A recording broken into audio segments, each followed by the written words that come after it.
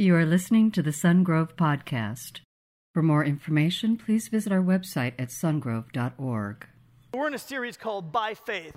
And why is it beneficial for you and I to live by faith? Well, we're looking in Hebrews chapter 11 in the New Testament, where the author's writing about people in the Old Testament, and he's writing about their faith, their journey of faith. And it's almost like this hall of heroes, if you will, of people that in the New Testament, they're pointing backwards and saying, these people in their very real lives, in their very impossible situation, in their normal existence, chose to live by faith. And God is pleased with that. He honors that. And so we have to understand what faith is. And in Hebrews 11, beginning with verse 1, it says this: Now faith is the confidence in what we hope for and assurance about what we do not. Help me out here.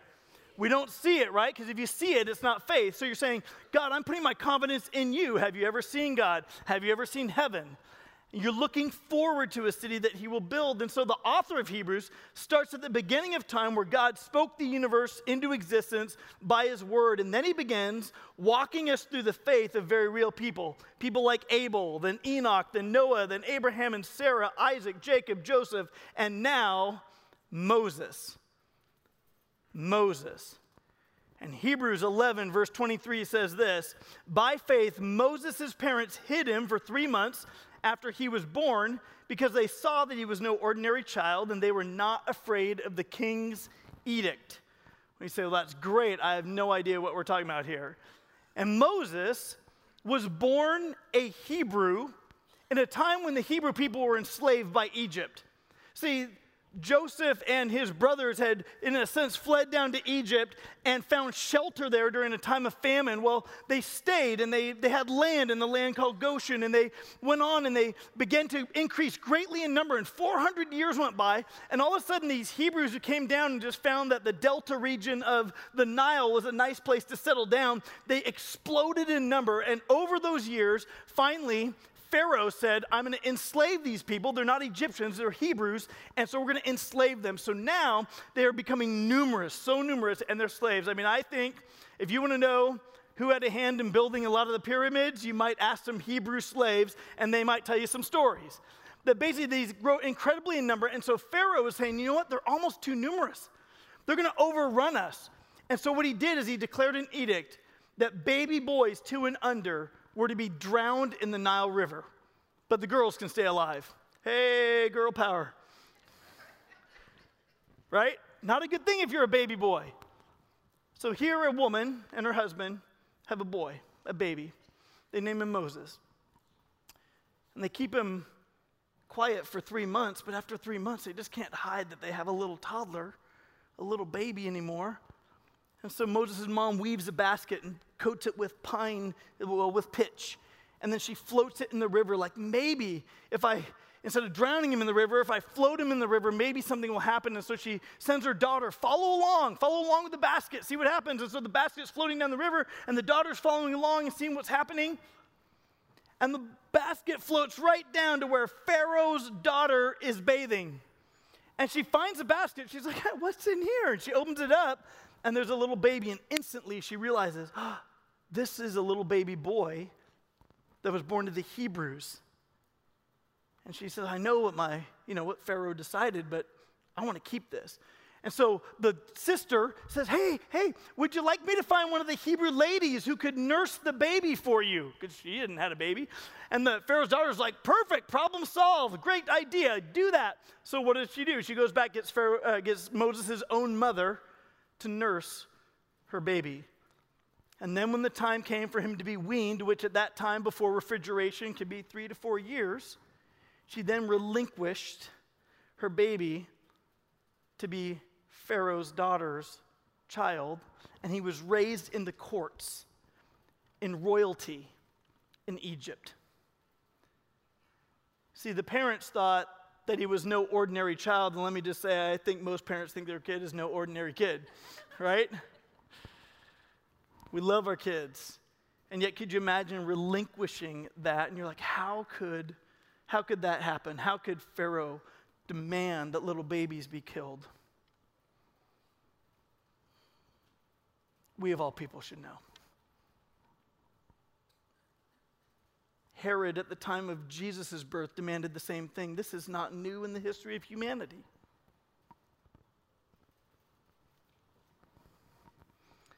But Moses is no ordinary child, and God's got a plan for his life.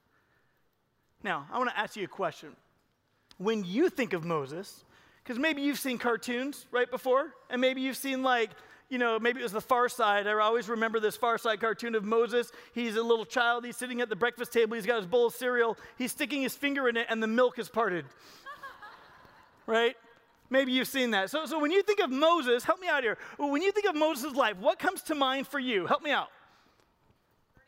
Okay, the burning bush. He sees this bush that's being on fire, and it's being burnt, and it's not consumed. It's not going up in smoke. It's a weird brush fire. It's not spreading, but this one bush is on fire, but it's not being consumed. And God in that moment speaks to him from the burning bush and says, Moses, take off your shoes. You're standing on holy ground.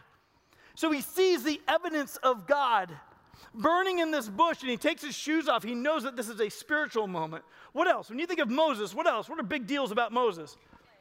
Okay, the plagues, awesome, right here. Somebody said plagues, like the 10 plagues. This is a big deal. If you have not read Exodus 7 through 11, then you don't understand what the plagues are. He goes from where he is, he goes to Pharaoh, the most powerful man on the face of the earth, who everybody thinks is a god. And he tells them, you got to let these Hebrew slaves go, and if you don't, God's going to send plagues. And Pharaoh keeps changing his mind, so there are 10 plagues, blood. All the waters become blood, so they can't even get water from the Nile River. They have to dig nearby it and let it seep down so that the sands filter the water, and then they can get water to drink. But all these waters turn to blood, so you've got blood, you've got frogs, gnats, flies, plague, boils, hail, locusts, darkness, and then death of all the firstborn of Egypt. The plagues.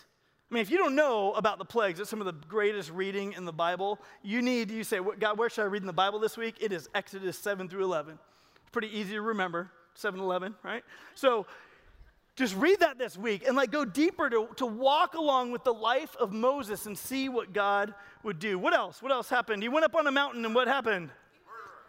Oh, he did murder someone. What was that? Oh, yeah, he murdered somebody and he ran. And this is how it happened. Here he is. He's a Egyptian royalty, and he wanders down to where all the slaves are, and he sees a slave being beaten by, an Egyptian slave owner. And he intervenes, and he defends the guy, and he ends up killing the Egyptian slave owner, right? So in that moment, he defends him. And you think that the slaves would be happy. All right, we got a rescuer. No, they're not happy. You're going to make things harder on us. The next day, he goes down. He sees 2 Hebrews fighting. He breaks them up. Hey, guys, you're both Hebrews.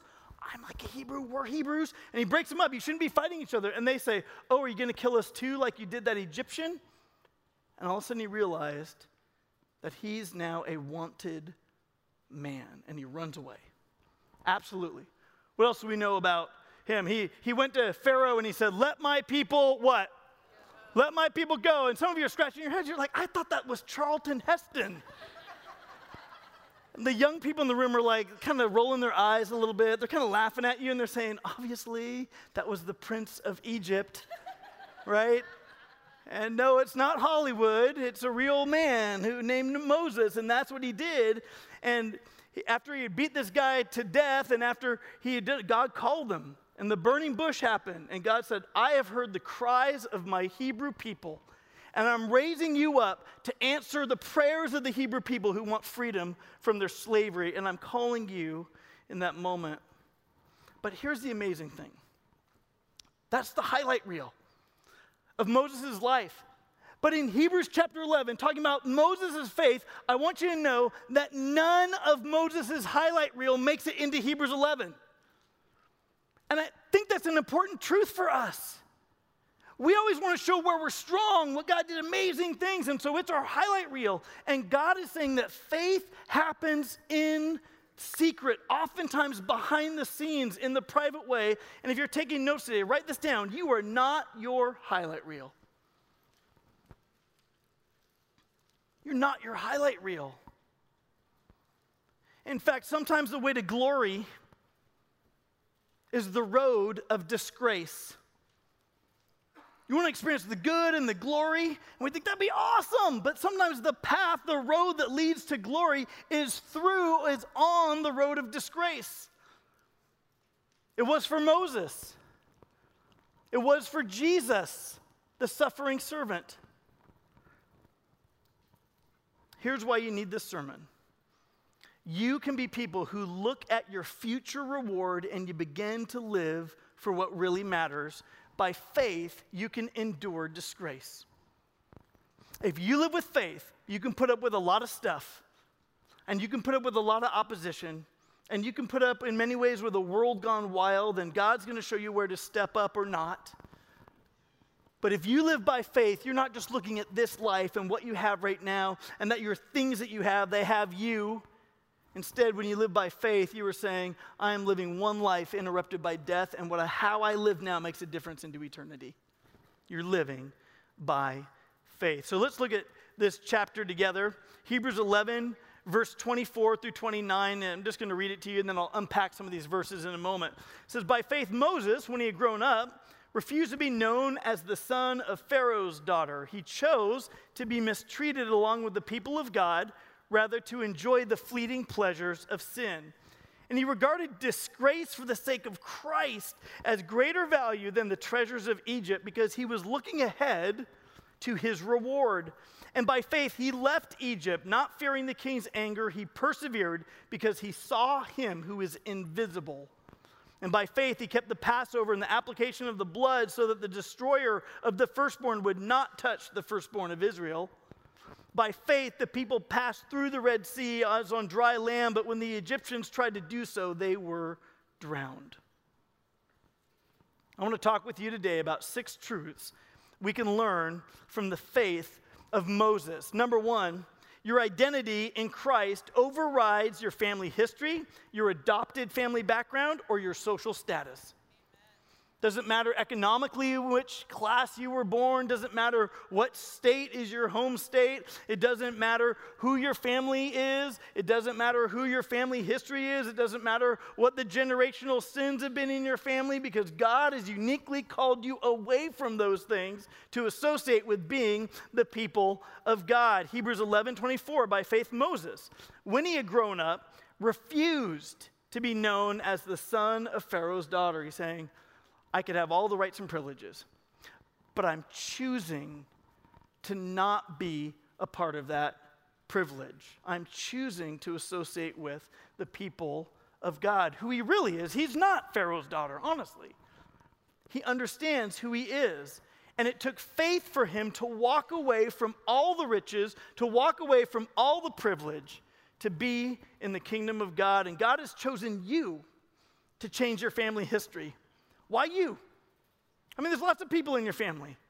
But why would God choose you to be able to extend his grace to, that you might come to know who he is and experience the forgiveness of your sins and walk now in the kingdom of God? Why has God chosen you to change the course of family dysfunction? Why has God chosen you to give you tools that your parents and other generations didn't have? Why has God chosen you among all the people of your family? Because he looks at you and he says, you're no ordinary child. Even if your life has not been extraordinary, he loves you. He created you. By grace, he has called you through faith to himself. He's pulled you, in a sense, from the river of condemnation, and you've been adopted into the family of God. He's the one who lifted you out of the waters. He's the one who saw you when you were young. He's the one who knows you even now. He loves you. So your identity in Christ overrides your family history, your adopted family background, or your social status. Next, by faith, you choose to be mistreated along with the people of God rather than to enjoy the fleeting pleasures of sin. I couldn't, in this point, say it better than the scriptures. It describes it so well. Speaking of Moses, he chose to be mistreated along with the people of God rather than to enjoy the fleeting or the temporary, pleasures of sin. And nobody likes being mistreated. I mean, it's absolutely going to take faith to walk in a new way. It's going to take faith to walk out of what everybody else is doing. It's going to take faith to walk away from the pleasures of sin that our entire culture seems to want to enjoy. It's going to take faith, like it did for Moses, to walk back into a place where your face is on a wanted poster.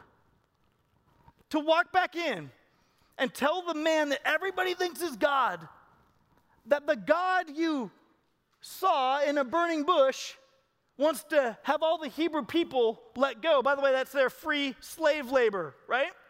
I want your entire workforce to be freed. Not even in a minimum wage. He didn't fight for rights of the employees. What he did is he basically just said, I want them to go. And Pharaoh kept refusing. It's going to take faith to walk back into the place where people remember you and remember your mistakes. It's going to take faith for you to walk back into your family who know it all about you and won't let it go. It's going to take faith for you to come out to your social group as a Christian. What? Those people are crazy. They're kind of nuts. You're going to be one of them? Are you serious? It's going to take faith.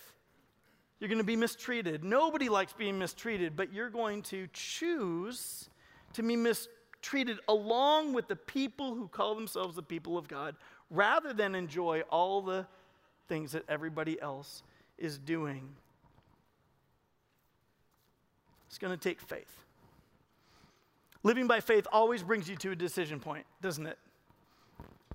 Will you embrace your identity in Christ, even though it means being misunderstood and persecuted and mistreated? Are you going to embrace that?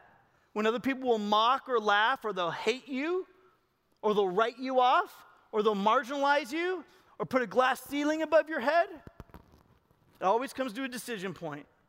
Will you reject the temporary pleasures of your pride and your flesh in order to follow Jesus and obey his ways? With whom will you stand? Well, by faith, you can please God. But I want you to write this down.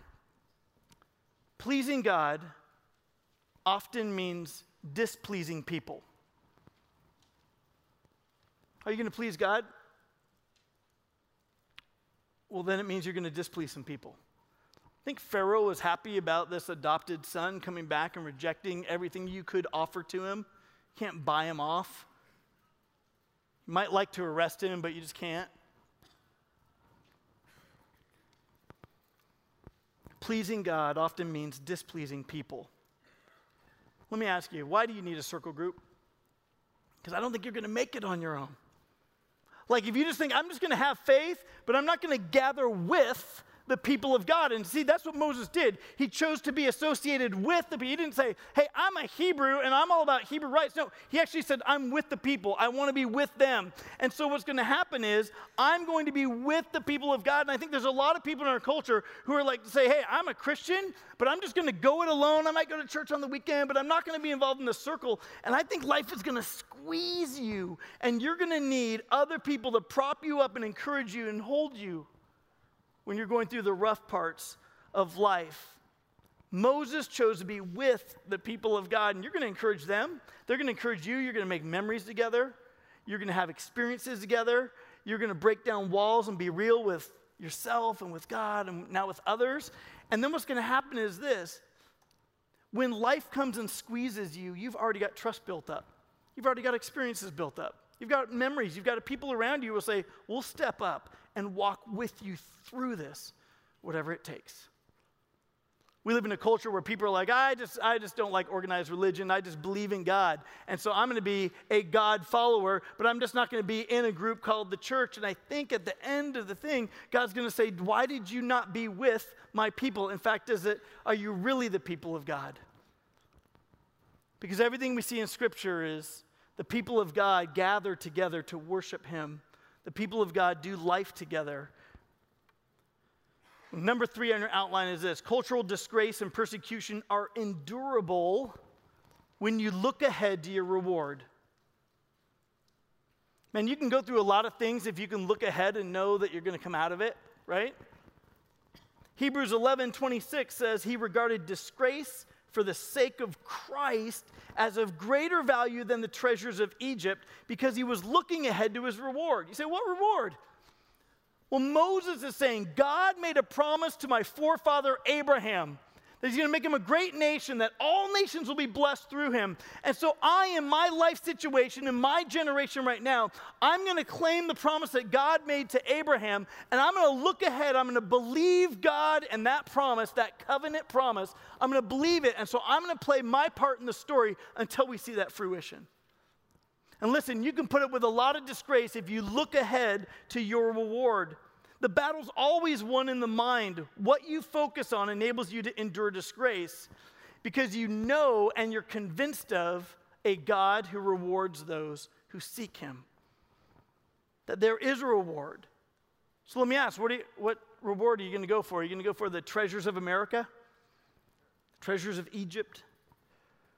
Or are you going to look ahead to the kingdom of God and that reward that's there? It makes a big difference in how we live.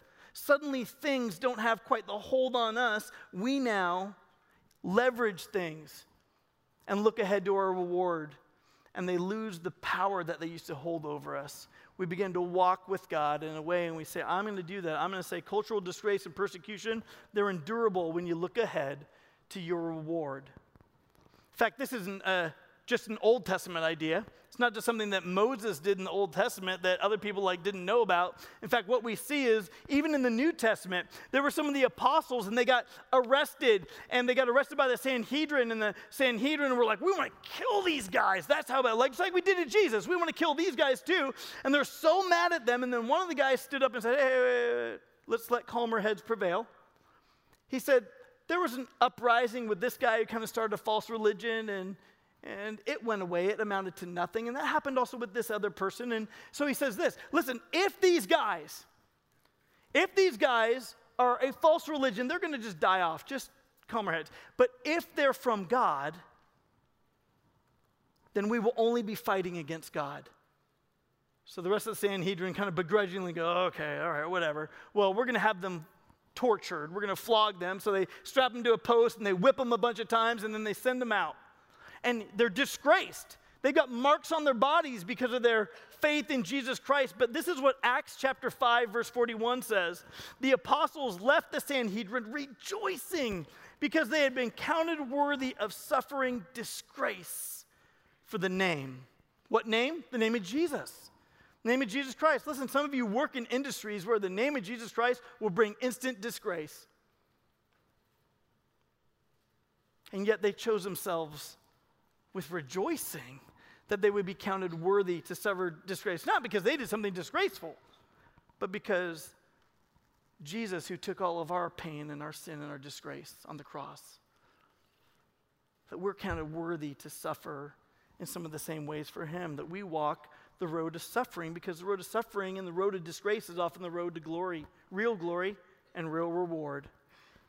Number 4 in your outline, by faith, you can be free from fearing powerful people because you respect the unseen God. You begin to see people as people.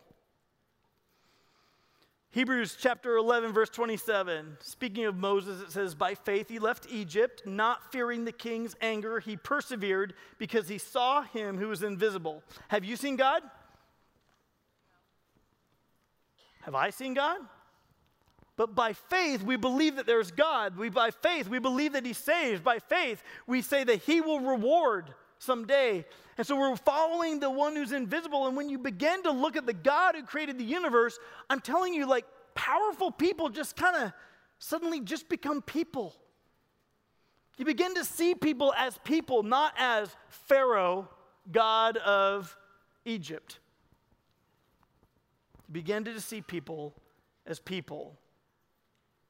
And I want you to know that there'll be certain times that you'll walk back in, and it's tough. You might walk back into your parents, and they've got that parent thing with you that you're just like, they're always my parents. I just feel like this power thing or whatever with them, and you're willing to endure disgrace or their rejection or their mockery or their misunderstanding because you choose to be with the people of God. And whatever it is, you begin to have compassion. You're no longer fighting against them or their rejection of you. You're now saying, God, in compassion, I have compassion for them because their eyes are shielded, they're blinded, they just don't know. They're just people. Faith will help you see people as people. Number 5, by faith you can obey God's instructed sacraments of baptism and communion. You might be asking, Dave, how in the world did you just get that from Hebrews 11? Well, let me tell you. Hebrews 11:28 Speaking of Moses, by faith, he kept the Passover and the application of blood so that the destroyer of the firstborn would not touch the firstborn of Israel. And let me describe this for you for a moment.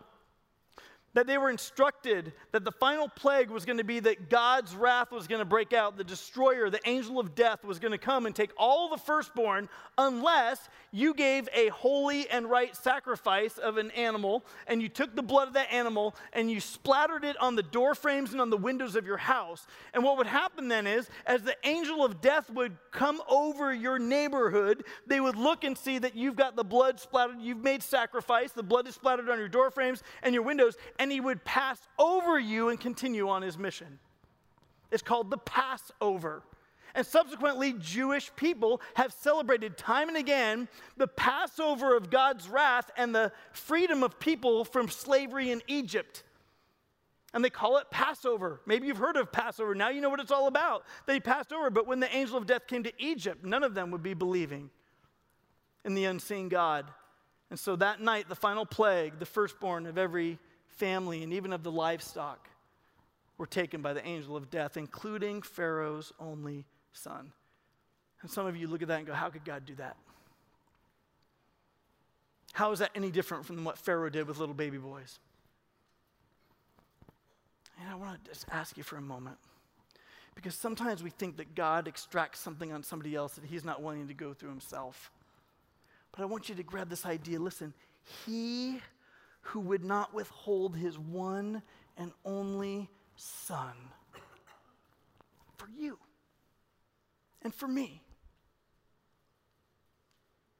He who became the final sacrifice so that we don't have to kill animals anymore. Jesus Christ, God become flesh, the Son of God, the one and only. God did not from you. He didn't withhold even his one and only son for you. He loves you that much. He's not asking of them something he wasn't willing to go through himself. And so Jesus, on the night that he was going to celebrate Passover, changed that sacrament under the new covenant in the New Testament. What does that mean? Well, what it means for us is that he has instructed us to do two sacraments. We live right near Sacramento. Well, that comes from the word sacrament. It's from the Catholic background of the monasteries here in California. But what happens is this. There are two sacraments that are given to those who put their faith and their trust in Jesus Christ. The first is that you believe, then you're baptized. That we're believed, then we willingly, as a believer's baptism, not the choice of somebody else, but our own choice, I will choose to make a public declaration that I belong to Christ and that I'm going to be represented going under the water, that I'm dead like Jesus was, I'm buried, but I raised to new life. I associate with the life, the death, the resurrection of the risen Lord, the Son of God, Jesus Christ. That's what it publicly proclaims, even though it might be disgraceful for some for you to publicly proclaim that. Baptism. And the other one is what Jesus changed the Passover meal to mean that night, to communion. That there was a very real body, his body, that was going to be offered up. That there was real blood that was poured out for you and I so that we could have the forgiveness of sins. And we're going to remember that. We're going to keep practicing that sacrament until Jesus comes back. So we do it here as a church the first Sunday of the month, every month. And we'll keep doing that until Jesus comes back or you die and go home to be with him. Hebrews 13 verse 11 says this, the high priest carries the blood of animals into the most holy place as a sin offering, but the bodies are burned outside the camp. What's he saying? When they made sacrifice in the Old Testament, what would happen, and in early New Testament, they would kill the lamb or the spotless lamb outside the camp, and they'd have a barbecue out there, but they'd take the blood. They wouldn't take the body of the lamb. They'd take the blood inside to the Holy of Holies. He goes on and says this, and so Jesus suffered outside the city gate to make people holy through his own blood. Let us then go to him outside the camp, bearing the disgrace he bore. For here we do not have an enduring city, but we are looking for the city that is to come. So the author of Hebrews is writing to New Testament believers saying, Jesus suffered outside the camp, so let's not get so attached to this city. Let's bear the disgrace because we're looking forward to our reward through the blood of Jesus. And no more sacrifices are needed in that way. Isn't that good news? So we celebrate baptism, we celebrate communion. And last, by faith you can follow God's lead into the waters of your impossible situation. It says, by faith, the people passed through the Red Sea as on dry land, but when the Egyptians tried to do so, they were drowned. And maybe you remember back that as the Hebrew people fled, they got backed up against the Red Sea. The trail ended. It stopped right there at the sea. And Pharaoh and all his armies were pursuing them from behind. They were boxed in.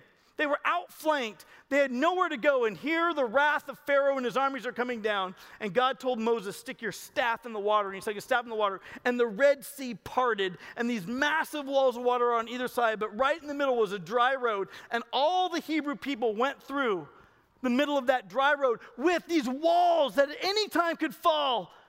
They're cold, they're wet, they could fall in and collapse and crush the people of God, but they stayed up and they made it through to dry ground. But when Pharaoh and his armies pursued them right in the middle of that, those walls fell down and they were crushed by it, those who did not live by faith. Well, listen, by faith you can follow God's lead into the waters of your impossible situation. What's your impossible situation? Maybe for some of you, by faith, you can walk into recovery from alcohol or substance abuse and addiction and dependence. Maybe for others, by faith, you can honor God with the first of your income and successfully climb out of debt at the same time. But you can honor God and then work your way out of debt at the same time. By faith, you can keep your baby, or you can give it up for adoption. And listen, by faith, you can survive the pain of giving your child back to God. We say that truth so often, right? Parents shouldn't outlive their kids. And yet, just in the first month of this year, there's 2 families right in this church that had to relinquish their adult children back to God. On the first day of the year, New Year's Day, we're in the hospital. We're weeping, we're crying, we're hugging. It doesn't make any sense. God, why would you do this? Why would you take that this parent is having to relinquish their son? God, why would you do that?